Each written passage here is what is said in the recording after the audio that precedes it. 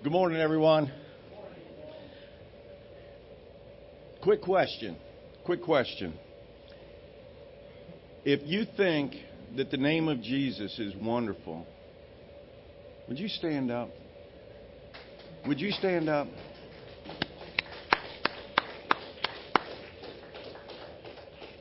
Of course, when you ask a question like that, who's going to stay seated, right? All right, sit down. That's a tough song to follow. Gets me choked up. Name of Jesus. Let's pray. Father, as we open your word, I pray that you would help us to prepare our hearts to receive what your word says. And Lord, I just ask that you would strengthen us. Watch over Chuck and Kim as they're away. Lord, keep them safe. Lord, they haven't been married that long. Lord, I just ask that you would give them many more years. In Jesus' name, amen. All right. Does anybody know what the title of this sermon is? Does anybody know what that is besides my wife? Nobody. Good. It's a secret. Because I'm gonna spill the beans. It was Christian preppers. And I wanted that name, or I kind of felt like I needed that name, because the real title is Locked and Loaded, and I don't think that's going to make it onto, whatever platform we're using to get it out there. But it is locked and loaded. Locked and loaded. What does that really mean? What does that mean to be locked and loaded? You probably heard it. TV, movie, something along those lines. Usually has a connotation of a person who's ready to confront an enemy, an evil force, or some other sinister nemesis. But what does it really mean? Where did it come from? Where's that phrase from originally? These are questions I ask myself. So where does it come from? Well, I'm glad you asked, because I have the answer right here. All right. The command to lock and load means to prepare a firearm for firing, where you put it in condition 1. Loaded magazine, inserted and locked in place, round in the chamber. The weapon is cocked and ready to fire. But the safety is on. The safety is on.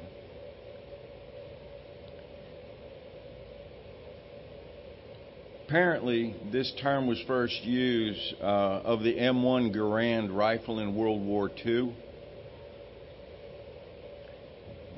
But it's also a store in Pana, Illinois. Because I was doing all this research and I put in locked and loaded.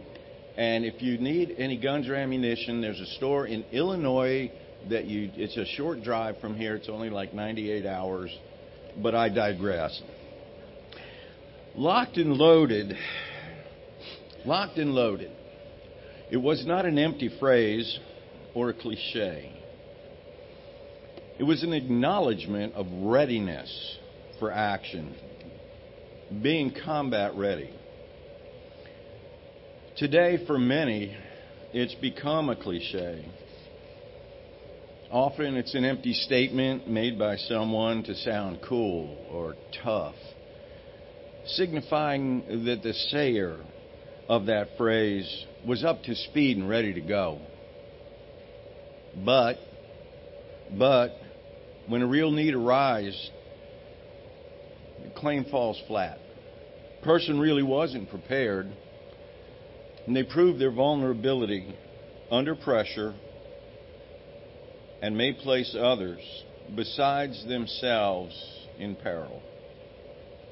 Beside themselves. Just as in police or military settings, we're counting on the preparedness of the person to your left or right. We in the true faith, those who are truly disciples of Christ, we need to be trustworthy, locked and loaded, as it were. Where we can count on a man or woman to our left or right, and they can count on us. We all who claim Christ need to be ready, locked and loaded. It boils down to preparation.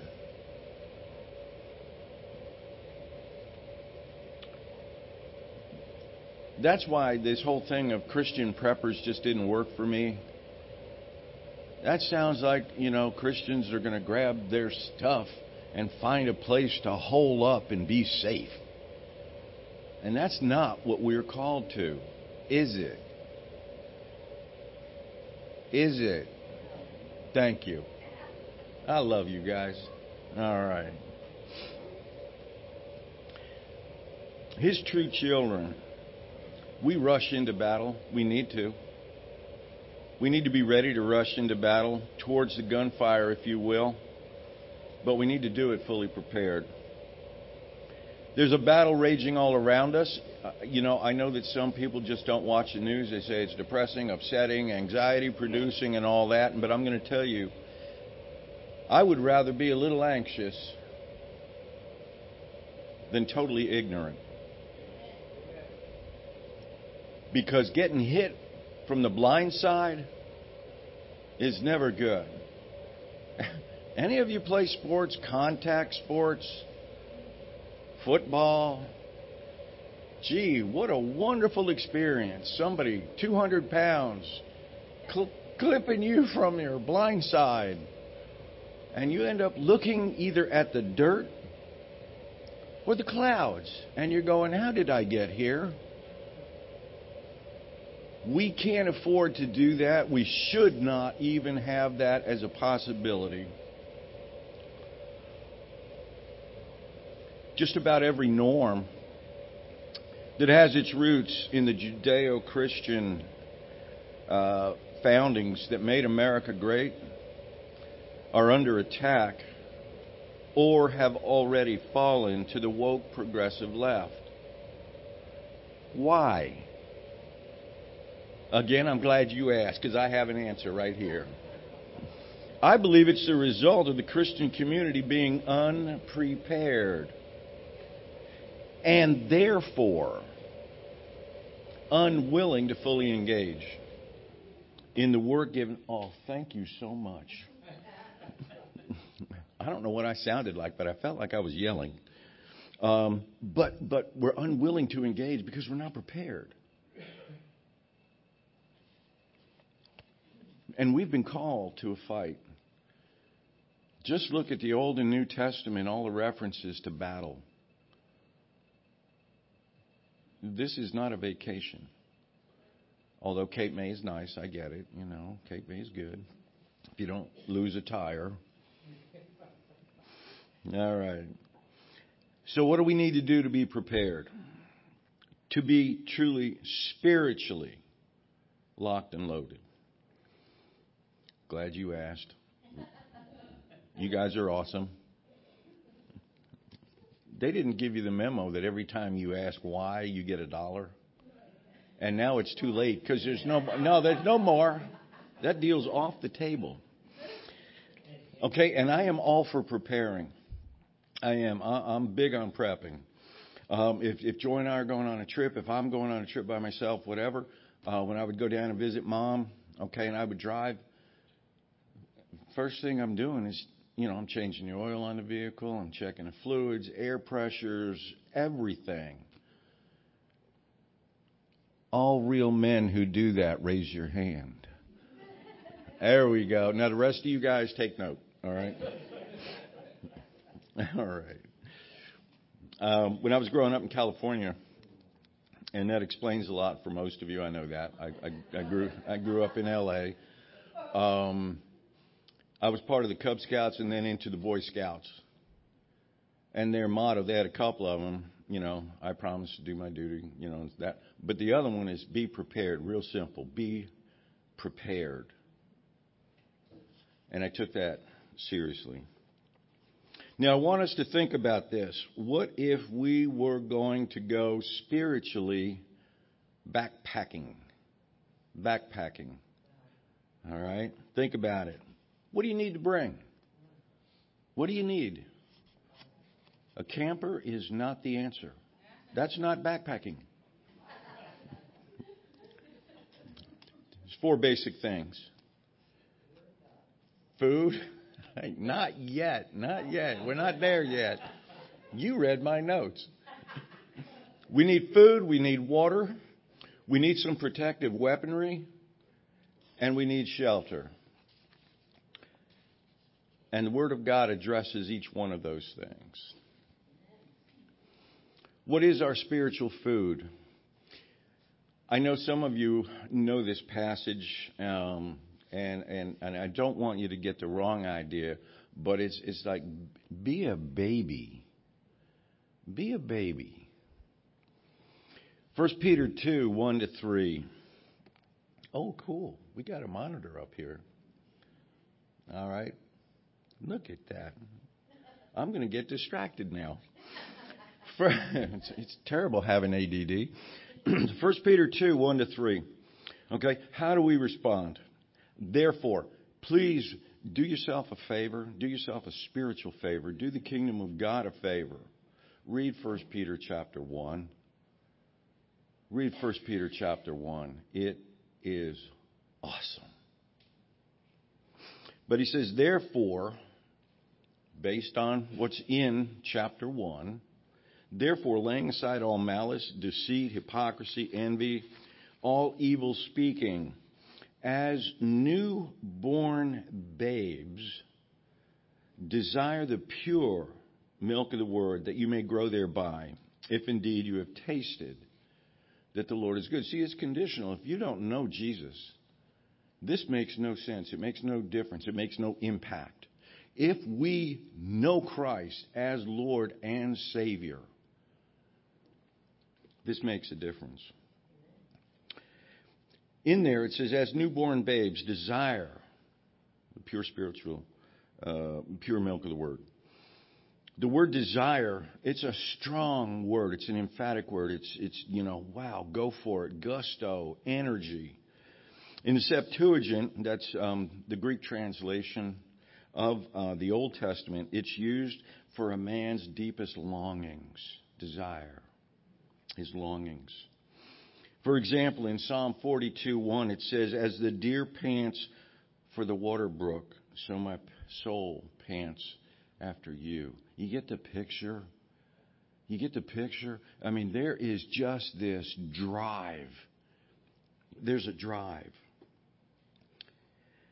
Babes and desire. Let's take a couple of those words from this passage. A healthy new baby, a healthy one, all right, they yearn for milk. I love babies.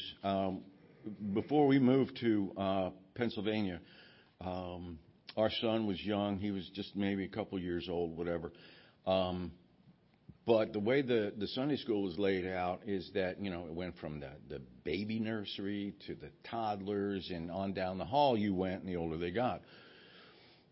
Our son went, first to the baby nursery and all that. But then shortly after, when he was in with the toddlers, we would walk to drop him off.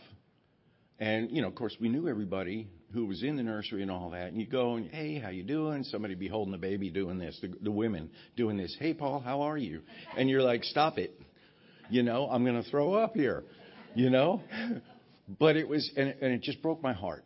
It just broke my heart. These little guys crying. These little guys crying. They had a desire, and they made it known. They made it known.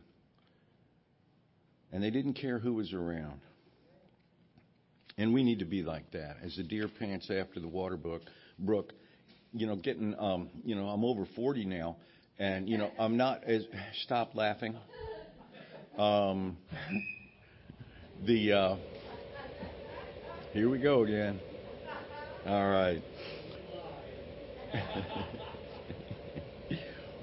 But we need to develop this desire. That comes from within. You understand that? That desire comes from within. Oh, Lord, place it on my heart to go make disciples. No. The Word of God says, go make disciples. Do it. Desire, just like babies. It's instinctual.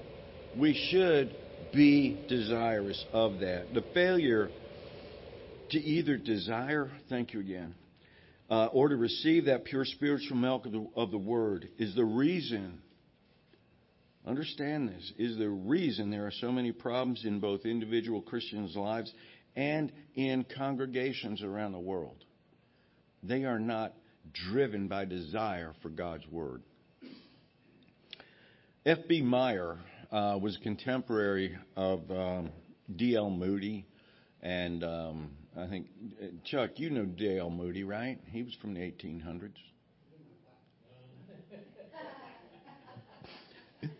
He wrote this. He said, the sickly condition of so many Christians sets forth a lamentable complaint of the food which they are supplied. To say nothing of strong meat, they don't even get milk. Now, he's talking here. Let me finish. I'll finish. Hence, the Church of God too much resembles the wards of a children's hospital. Understand, Pastor Chuck preaches from this book. He's got his own. Where's yours? Where's yours? All right? Get yourself a copy. All right? This thing is falling apart. I preached from this for 10 years. I've got notes all in this thing. A Bible teacher from a long time ago told us, write in it. Write in it. Because if something happens, the person who picks this up has the Bible, but also your study notes. Your study notes. Get a copy. Write in it. Bring it with you wherever you go. I'm thankful that Pastor Chuck preaches the Word of God. There should have been more. Let's try it again. I'm glad Pastor Chuck preaches the Word of God. Amen. Wow. Okay, that was excitable. That you may grow thereby. See, there's a result. There's a result. Peter's talking about, you suck up the Word of God. There's a result that you may grow thereby. The Word of God is necessary for the growth of the Christian, the true disciple. For so many years now, we talk about people who own Bibles who have to go look for them. And then when they take them off the shelf, they're like this. And the dust just... That should not be. We should desire the pure milk of the Word, even though Paul rebukes these Corinthian Christians in 1 Corinthians chapter 3. He says, here Peter's saying, drink some milk. Paul is saying, well, I'll get to that in a minute. Okay? Who are newborn babies? In a way, we all are. In a way, we all are. Most advanced among us in knowledge, attainment, that kind of thing in comparison to others. Again, F.B. Meyer says we're all kind of like babies. We need to be growing. We need to be desiring the milk of the Word. To drink the milk of the Word is to taste again, another passage from Scripture. Okay, again and again, what He is like. You go to the Word of God, you're finding out who He is. And you're finding out who you are in relation to who He is. Laying aside all malice, guile, hypocrisy, and so forth. This is an attitude of the heart. It's the putting off and the putting on.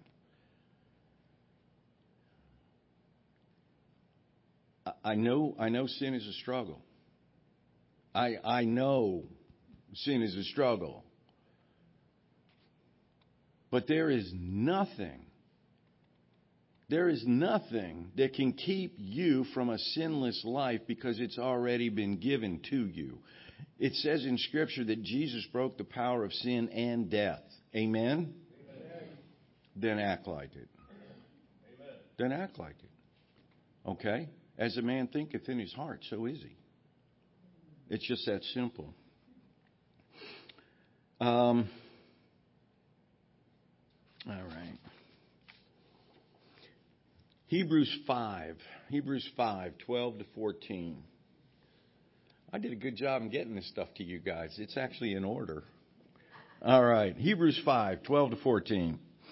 For though by this time you ought to be teachers, you have need again for someone to teach you the elementary principles of the actual words of God. And you have come to need milk and not solid food. You've come to need it. That's sad. For everyone who partakes only of milk is unacquainted with the word of righteousness. Okay, well, I'm saved. I'm saved. I wonder. Everyone who partakes only of milk is unacquainted with the word of righteousness, for he's an infant. But solid food is for the mature, who because of practice have their senses trained to distinguish between good and evil. By this time, you've been in the faith for this long. By this time, you should be more mature than you are. How many of you can agree with that? I will. I never thought at 65 I would still be this immature. Am I 65? No, 64. 64. Yeah, mom had dementia. I think it. Anyway, by this time, don't waste any more time. Don't waste it. You ought to be teachers. This one I love. I was thinking about this. It's not that there's this unique position for every believer who's in, this idea of being a teacher as a position. Okay? They ought to be teachers in the sense that every Christian should be a teacher. My job as a therapist is not in Scripture as a spiritually given position. Some are, to be teachers, pastors, and so forth. You won't find counselor in there.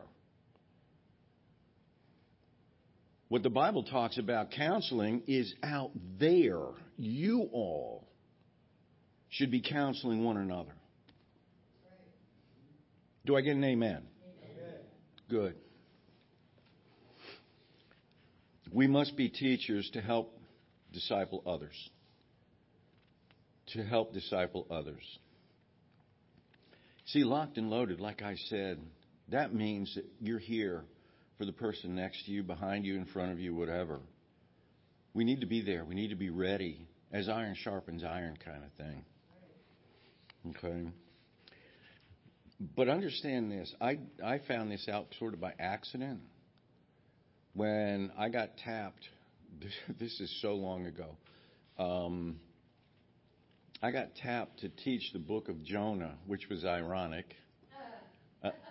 Would you stop? You're giving me a complex up here. Okay? But yeah, this whole running from God thing.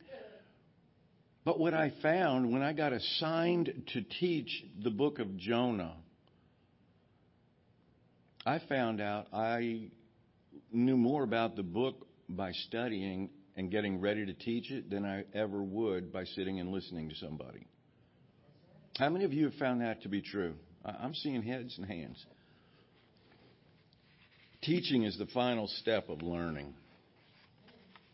Teaching is the final step of learning. And you're never done learning. And teaching helps you learn more. You need someone to teach you again those first principles. What the heck does that mean? First principles. That's your baby steps. It's learning about what does the Bible say about this or about that. It's not going into the real heavy-duty, meaty stuff, but it's learning what we would call maybe doctrine. What does the Bible say about sin, about man, about, angels, about, heaven, or about this or that? It's just right there. This is what it says. Boom. That's milk. That's the basics. We need to move beyond that. 2 Timothy, it says, study to show thyself approved, a workman rightly handling the word of truth who need not be ashamed. Study. Work hard, great diligent, sweating, the whole thing.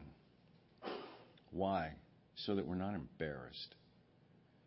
Because there's a day when we're going to face Christ. And what we try and hide by whatever means, it will be revealed. And I'm not just talking sinful behavior. I'm talking about sloppy living, just not studying the Word of God. You're going to get up there, and He's just going to look at you, and you're going to go, oh, man, He knows. Yeah, He does. He really does.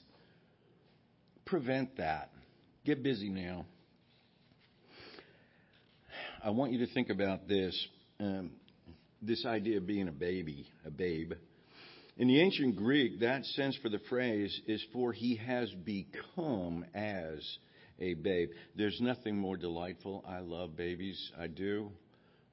They would hand me the screamers back in the day, and I would sit there in the nursery, and my beard was full, and yes, it's getting longer, I know. Winter's coming. Well, you can never be too prepared. It's part of the sermon. All right? But they would latch on.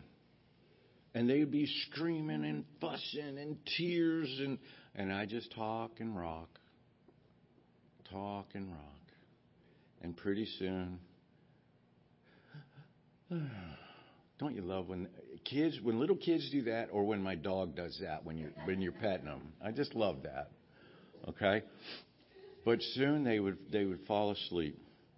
They would fall asleep. But see here, this is not a good thing. They have become, by choice, a baby. That's not complimentary. Babies are cute. Anyone over like 4 who acts like a 4-month-old, that's no longer cute. All right? That's just not good. All right? Don't put yourself there. They're unskilled in righteousness. Babies are unskilled in righteousness. Those who have become babies reveal themselves. They're unskilled spiritually in the Word of God. We don't expect a brand new Christian to really handle the Word of God the way, some of you guys in here have been to seminary, or you've been in the faith for so long and faithful in your study. Somebody who's only been in the faith a year, 2 years, maybe 3, I don't know. You don't expect that. But we don't expect them to stay there either. Who by reason of use have their senses exercised to discern both good and evil. Our senses are exercised. They're trained through habit, practice and habit, to discern both good and evil. Now, what we're not talking just about the moral stuff. It's primarily doctrine. We need to understand this book from a doctrinal level, because doctrine determines life. You get your worldview from what you believe is doctrine. Yeah, I've got a copy of the Quran at home. Have I read it? Yeah. But it's not my doctrine. That's not my doctrine. This is my doctrine here. Okay? Our senses become exercised when we use them through use. All right?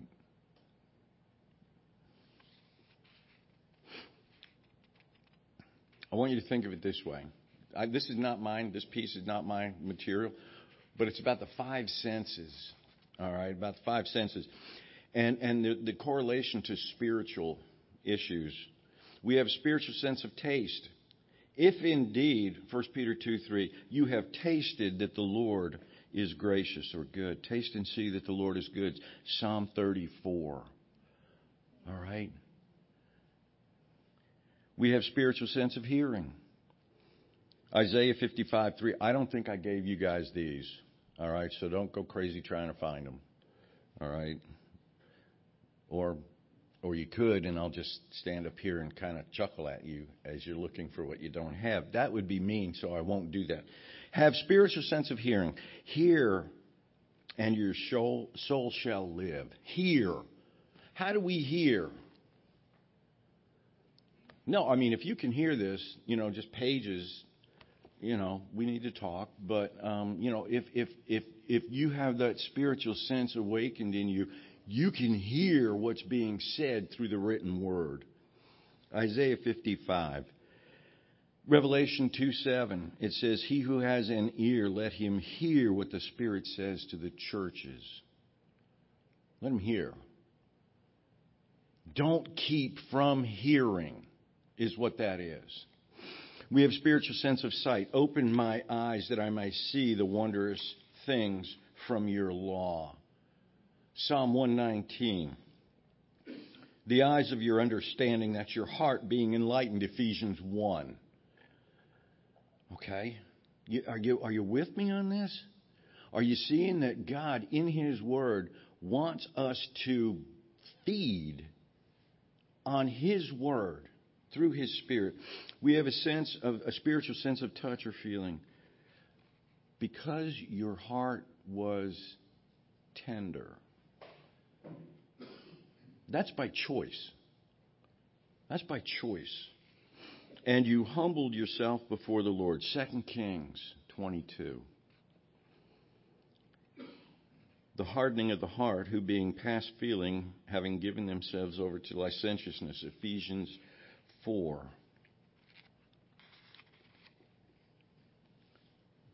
What we feed on is important. If all you're feeding on is the world, that part of us that was created in the image and likeness of God will never be satisfied. There is a longing until such point as somebody so hardens their heart. We need to be in there before that happens, if we can. If you and I are graced with the opportunity to share our faith with somebody, it might be just before they cross that line of no return. It's that unpardonable sin, the rejection of the Holy Spirit. The rejection of the Holy Spirit, you're done. You're done. We need to get in there. Spiritual water, living water. Second thing, we need food, we need water. John 4:13 through 15. And this is where Jesus describes the effect of living water. I know most of you are familiar with this, but I just love it anyway. Jesus answered and said to her, this is the woman at the well. This is where he's sitting there. The boys have gone off to town. And this woman comes along with a pot that she's going to dip into the well. And Jesus is sitting there and he says, I'd like a drink, please. And she says, so what? He said to her, whoever drinks this water will thirst again, but whoever drinks the water that I'm going to give them will never thirst. They will thirst, but the water that I shall give him will become a fountain of water springing up into everlasting life. The woman said to him, Sir, give me this water, that I may not thirst, nor come here to draw. Whoever drinks this water, the world's water, H2O, is going to thirst. Jesus knew that this woman and everybody in the village had to go to that well. But Jesus said there's a thirst that is greater than that only I can fulfill. Whoever drinks of the water that I shall give him will never thirst. Where do we find that water today? Let me think. I know, and so do you. Open your book. Open the good book. Drink that water. Drink that water. But the water that I shall give him shall become a fountain of water springing up into everlasting life. The effect of this water does more than satisfy, some thirst need.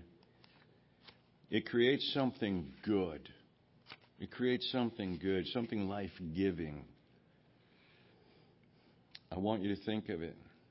It's life-giving, yes, to you, but also to those around us who are looking to the world to have their needs met. You and I can be instrumental. We're not the cause of salvation. But, think of yourself as a spiritual Cupid. All right? We're just making introductions. That's what we do. That's what we do. Now, let's go on to the weapons, the weapon part. My son's gone overnighting, backpacking kind of stuff. Somewhere in the middle of Pennsylvania. It's out in the middle of nowhere. Something on the Appalachian Trail or something. But anyway, he's talking about at night. Did you ever notice when you're not in town, not in your house, and you're in the middle of nowhere, it's dark? Anybody notice that besides me? It's really dark out there. And then you hear a noise. Wonderful. Jake and I, my son, Jake, we were camping up along Delaware Water Gap. And middle of the night, hear this noise. We had our tent that we were sleeping in, but also a screen tent, over the table and all that stuff. We heard this noise in there. And so, back before I had my eyes worked on, I'm trying to find my glasses. I'm trying to find a flashlight, and it was frustrating. Anyway, get out of the tent and shine in our flashlights, and there are two baby skunks. So cute. So cute. How do we get them out of here? Wouldn't you like to know? No, I don't want to hold it. I don't want to pet it while those little, murder mechanisms are still in there, those little scent glands.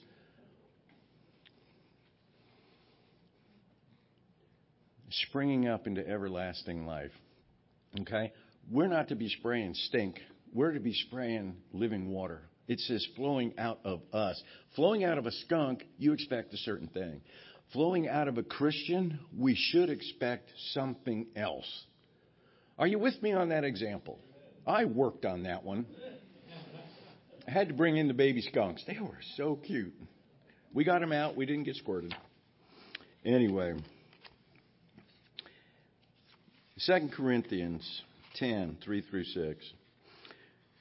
For though we walk in the flesh, we don't war according to the flesh. For the weapons of our warfare are not carnal, but mighty in God, for pulling down strongholds, casting down arguments, and every high thing that exalts itself against the knowledge of God, bringing every thought into captivity to the obedience of Christ, and being ready to punish all disobedience when your obedience is fulfilled. There's a time of judgment. That last sentence talks of a judgment coming.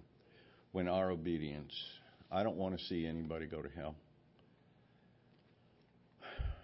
It's not up to me to keep them out. But understand that there's a battle for their soul. The same as there was for you before you came to faith. There was a battle. We walk in the flesh. This, not fleshly. We walk in bodies. Okay?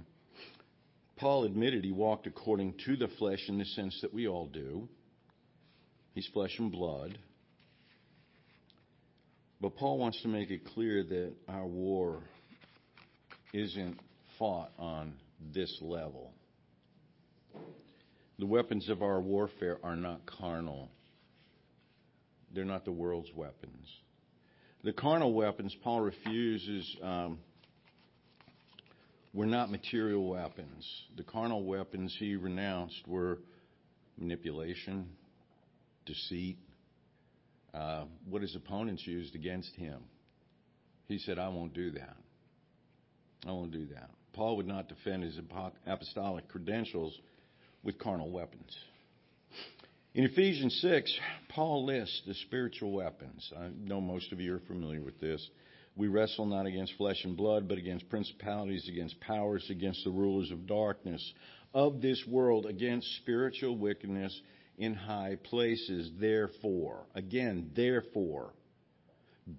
because of this, based on this, take up the full armor of God.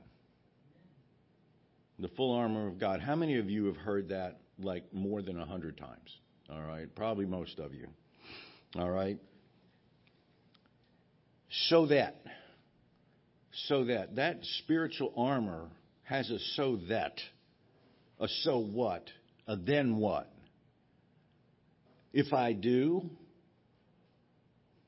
well, what he said is that we'll be able to resist the evil day, having done everything to stand firm. We have done everything to stand firm. I can do all things through Christ who strengthens me. Amen. He will strengthen us, yes. But He is not going to make you do what is yours or mine to do.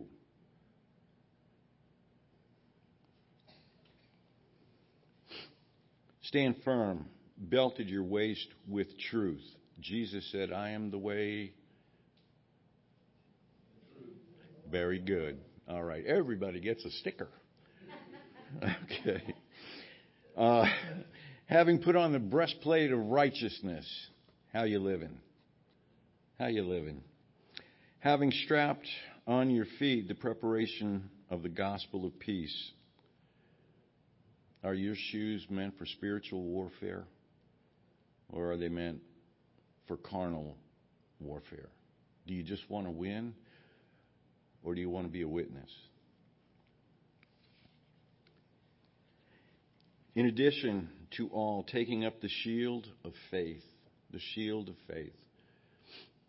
Our faith won't grow if we won't grow our faith. It's about trusting God in the worst of times. Be anxious for nothing, but by prayer and supplication with thanksgiving, let your request be known to God. And the peace of God, which passes all understanding, will guard your heart and your mind in Christ Jesus. That peace that passes understanding. I try and keep things simple. All right? But to me, it's like when we're walking so close to Christ and the world's freaking out in your backyard, maybe in your living room, you're going to have a peace where you're going, I should be freaking out about this, but I'm not. Why? Why? Because you've been prepared with the gospel of peace. You're so close to Christ that He is giving you that peace that passes understanding. You realize that your circumstances are not bigger than God. We need to feast on this. We need to prepare on this. We need to drink of this. The Corinthian Christians tended to rely on and admire carnal weapons for battle. This is not mine. This is really good, though. You got to listen to this. I don't come up with good stuff like this. Other people do, but I don't. But I know good when I see it. He says, instead of the belt of truth, the Corinthians fought with manipulation. Instead of the breastplate of righteousness, they fought with the image of success. Instead of the shoes of the gospel, they fought with smooth swords. Instead of the shield of faith, they fought with the perception of power. Is any of this ringing a bell to anybody about the days in which we live? Anybody? Instead of the helmet of salvation, they fought with lording authority over others. Instead of the sword of the Spirit, they fought with human schemes and programs. Getting clearer? This will not make it onto the internet. And I don't care. Jesus relied on spiritual weapons when He fought for our salvation. Listen to this, Philippians 2:6-8. describes this, who being in the form of God did not consider it robbery to be equal with God, but made himself of no reputation, taking the form of a bondservant, a slave, coming in the likeness of men, being found in appearance as a man, he humbled himself and became obedient to the point of death, even the death on a cross. That kind of victory through humble obedience offended the Corinthian Christians. It offended them. That's not what we do. And Paul said, it better be. It better be what you do, because you won't win any other way. Alan Redpath, I don't know if any of you are familiar with him. Brilliant man. Apart from the mighty awakening and revival in the church, we're fighting a losing battle. We are resisting on carnal levels. We will lose. We are losing. We know how the story ends. Pastor Chuck has made it pretty clear. This book has made it even clearer. But I'm going to tell you, in the meantime, when Peter said, "You're the Christ, the Son of the living God," and Jesus said, "What you just said, that's what my church is going to be built on. And the gates of hell will not be able to withstand it or prevail against it." That's where we are. We need to get goosebumps and say, "Oh yeah." Okay? Now, let's look at our sheltering. Psalm 61, 1-8. Is confidence in God's protection. Hear my cry, O God. Give heed to my prayer. From the end of the earth, I call to you when my heart is faint. Anybody have one of those episodes of a faint heart in the last, 18 months or so? Lead me. Lead me. Yes, we need to be led. Jesus was the shepherd, the good one. And we're sheep. Cute, but man, are we dumb. Just cute as can be. All right, but not too smart. And David in this psalm says, lead me. Lead me to the rock that is higher than I. Who's the rock? Who is it? Let's all say it. Who's the rock? There you go. All right. Verse 4 says, let me dwell in your tent forever. God is not going to say, no, get out. We're going to go, oh, God, I'll be right back. And we leave the tent. It doesn't work. We fail. And we fail in our responsibility to those around us.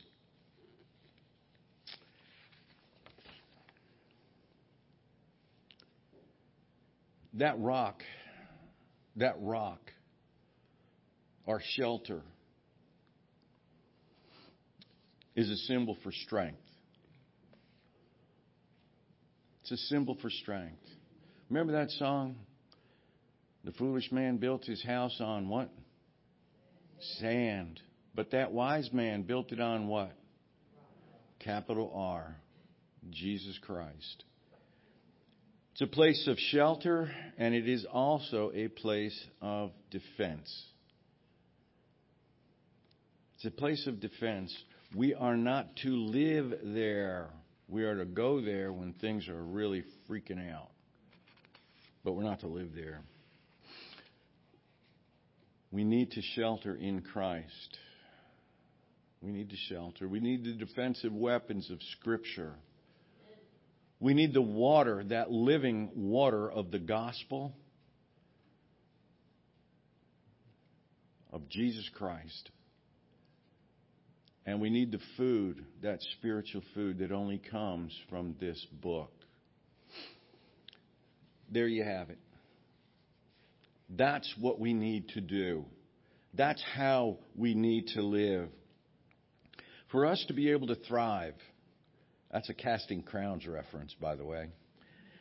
For us to truly thrive, we need spiritual food, we need living water, we need spiritual weapons, and we need shelter and abiding. Let's pray. Before I do, if any of you need prayer, want prayer, right after service, please come up to the front. Sean, my wife Joy, I don't know, I don't have my glasses on for distance, so there's others I'm sure that are there that would pray. But if you want prayer, anything, let us pray with you. Father, thank you for this day, this opportunity to open your word, to be moved by it. Lord, I know that Satan would try and snatch this stuff away. You can protect your word. You've done it for thousands of years. And Lord, I just pray that whoever hears this, Lord, myself included, would remember these basics. But help us to grow beyond milk. Help us to be eating meat. Help us to take on the weapons of spiritual warfare, not carnal weapons. Help us to drink richly from the well that is Christ. And then, Father, help us to abide. In Jesus' name, amen.